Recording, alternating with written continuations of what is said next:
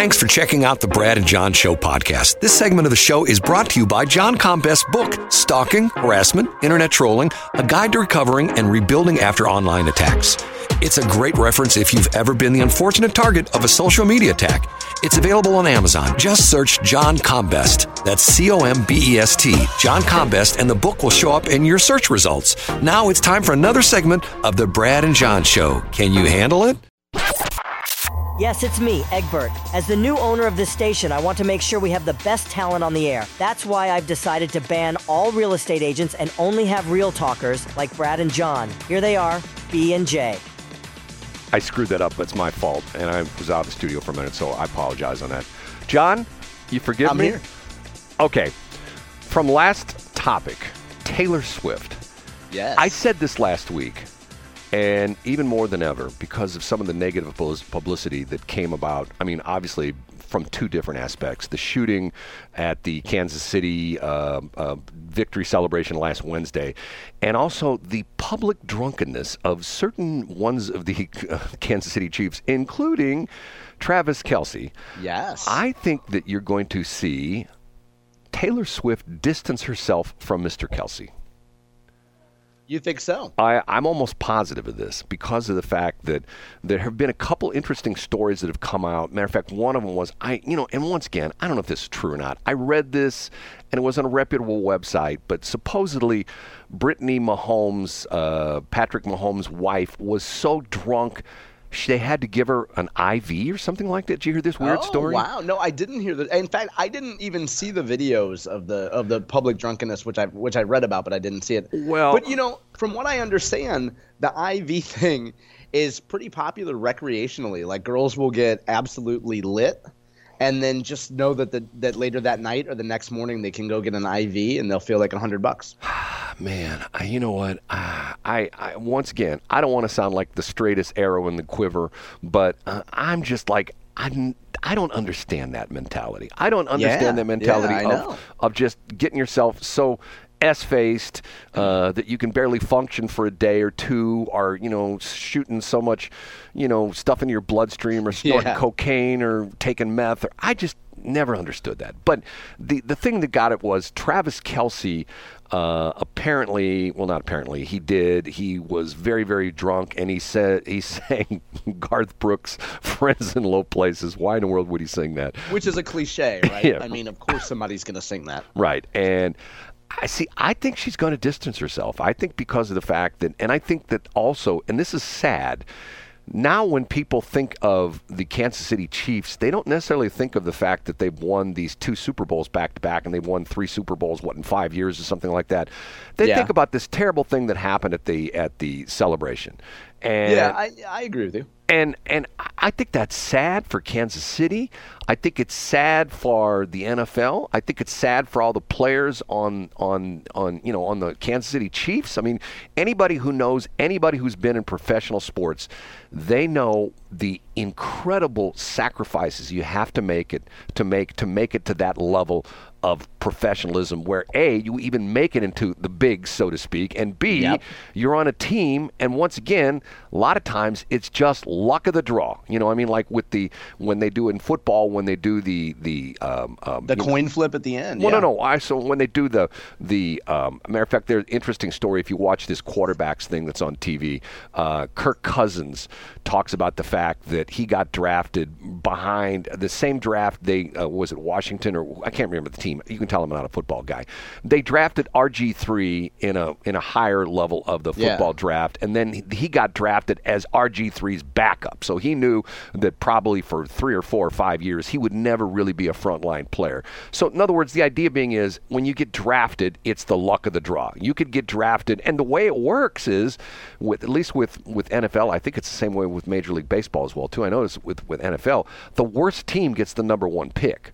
So in other words, so toward the end of the season, it makes the most sense for you to sabotage your season to get the number 1 pick. Right. Let's go back to Taylor Swift, though. So you believe that she and her people, so to speak, will distance themselves from Travis Kelce. Yes, I think that's a rearview mirror, and on her upcoming album, not the one that's coming out soon, but the one that's coming out next year, she'll talk about, I had pigskin fever, and then I lost it, and it'll be called pigskin fever, and now I feel much better. And now here's what I think. So I'm willing to take 180-degree difference from you, Brad, and here's what I think.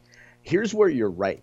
I think they will actually continue. I think her and her team will continue to highlight Travis's shortcomings and tear him down little by little, and then she will stay with him and she will build him back up into the man she always knew he could be. Oh my God. And it'll be a story about how a strong, powerful woman takes a broken man, and he even got drunk after he won the Super Bowl, and she will fix him, Brad, because what does every woman want to do with a bad man, with a bad boy? She wants to be the one that fixes him. You know what? He's a broken little baby bird, and she's the mama bird that can take him back to the nest and show him what life can be. That's going to be the narrative. God, John, you have a interesting view on life. Is that carry through to your actual life? Well, here's the thing. How many women have you known in your life, Brad, that will meet a guy that see a ton of red flags, maybe getting drunk in public at a Super Bowl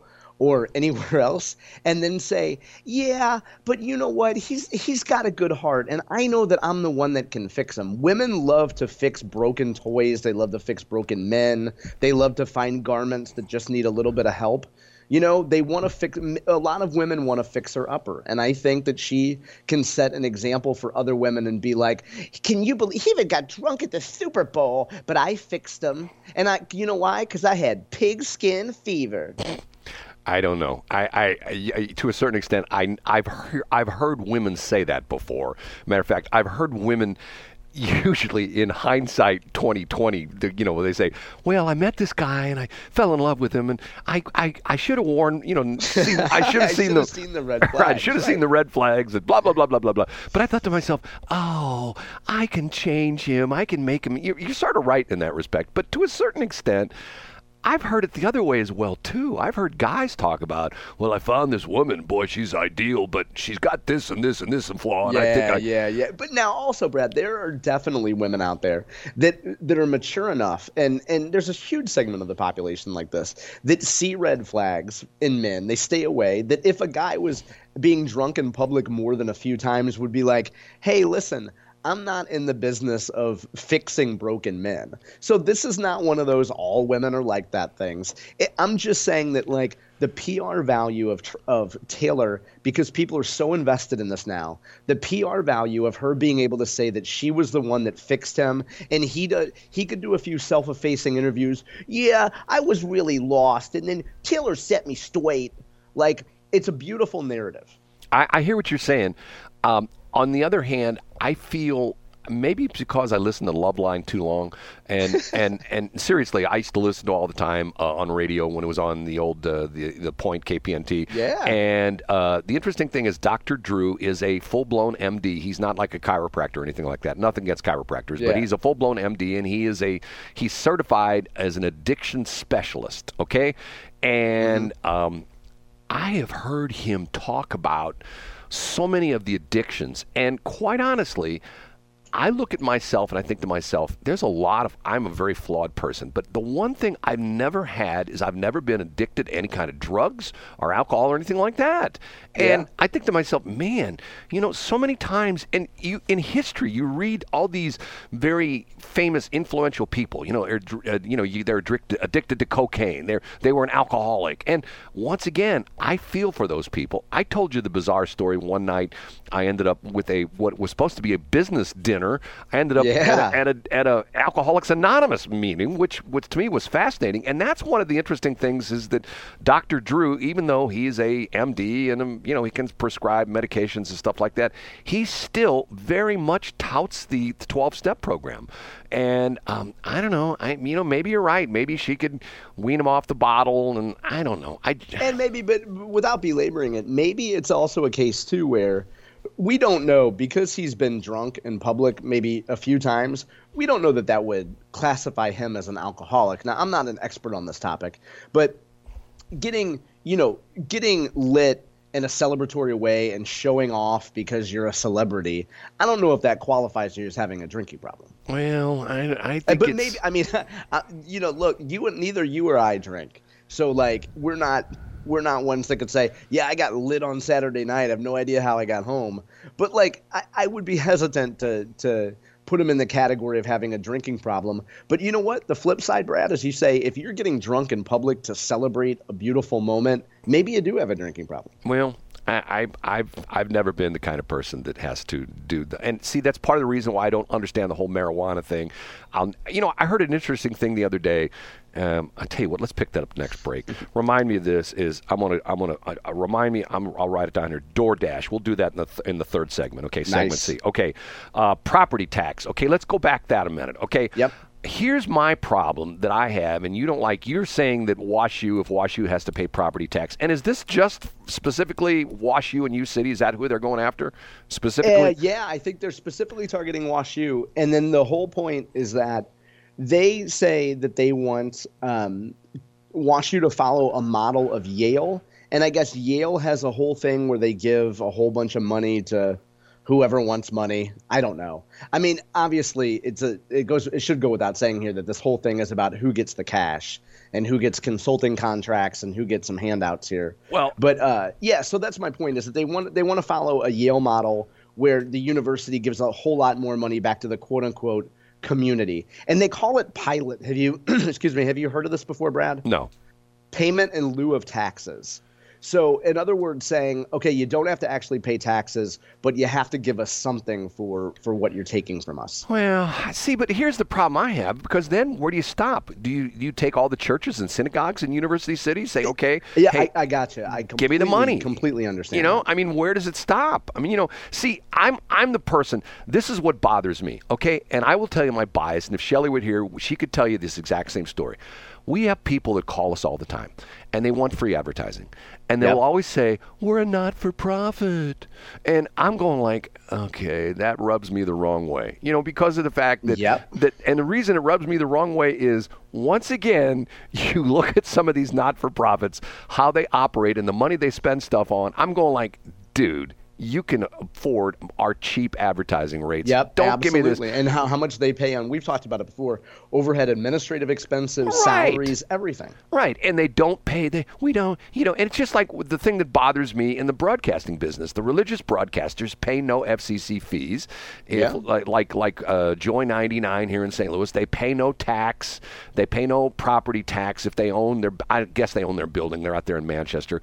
If they own their building, they own no like, for example, the Humane Society of Missouri has the big fancy place there at Page and Shoots. You know what I'm talking about? Yeah. No taxes, zero taxes. I'm going like, okay, explain to me. That's probably a $10 million building, at least a $5 million building, sitting on like 3 or 4 acres, maybe more property than that, in a prime, location right there on Page and Shoots in the Westport area. They pay zero taxes. Somebody needs to watch more Sarah McLachlan heartstring tugging commercials, Brad. You're clearly too hardened. Well, don't get me going on the whole. Are you a pet guy? Do you have pets? I don't. Okay. I had dogs growing up, and I think they're wonderful, but I don't have any now.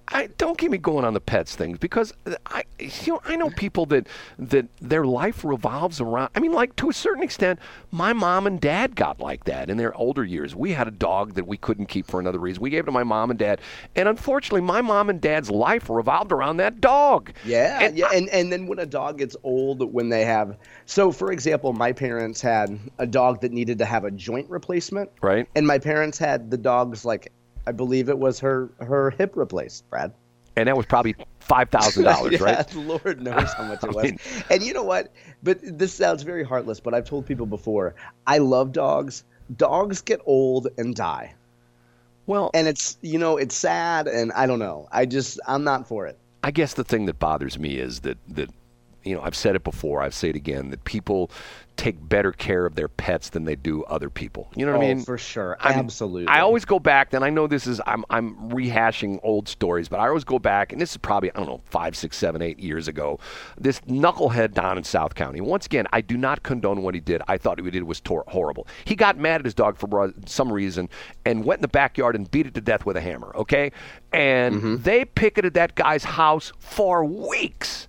They wanted him thrown in jail. They wanted it, and I'm thinking to myself, okay, how many times do you hear the story about some knuckle dragger who beats the crap out of his kid, throws his kid against against the wall and kills it, and yet are there people picketing in front of that guy's house? No. But, and to me it's like, okay, what's more precious, human life or animal life? I say human life any day of the week. I'm with you 100%. I think dogs are cute, and I love other people's dogs, and I'll pet them all day long. But no. Okay.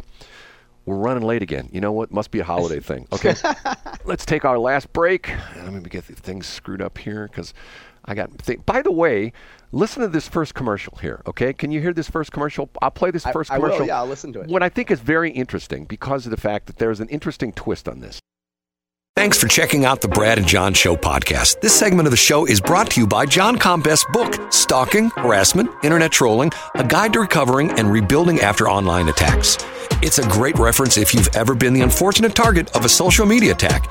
It's available on Amazon. Just search John Combest. That's Combest, John Combest, and the book will show up in your search results. Now it's time for another segment of the Brad and John Show. Can you handle it?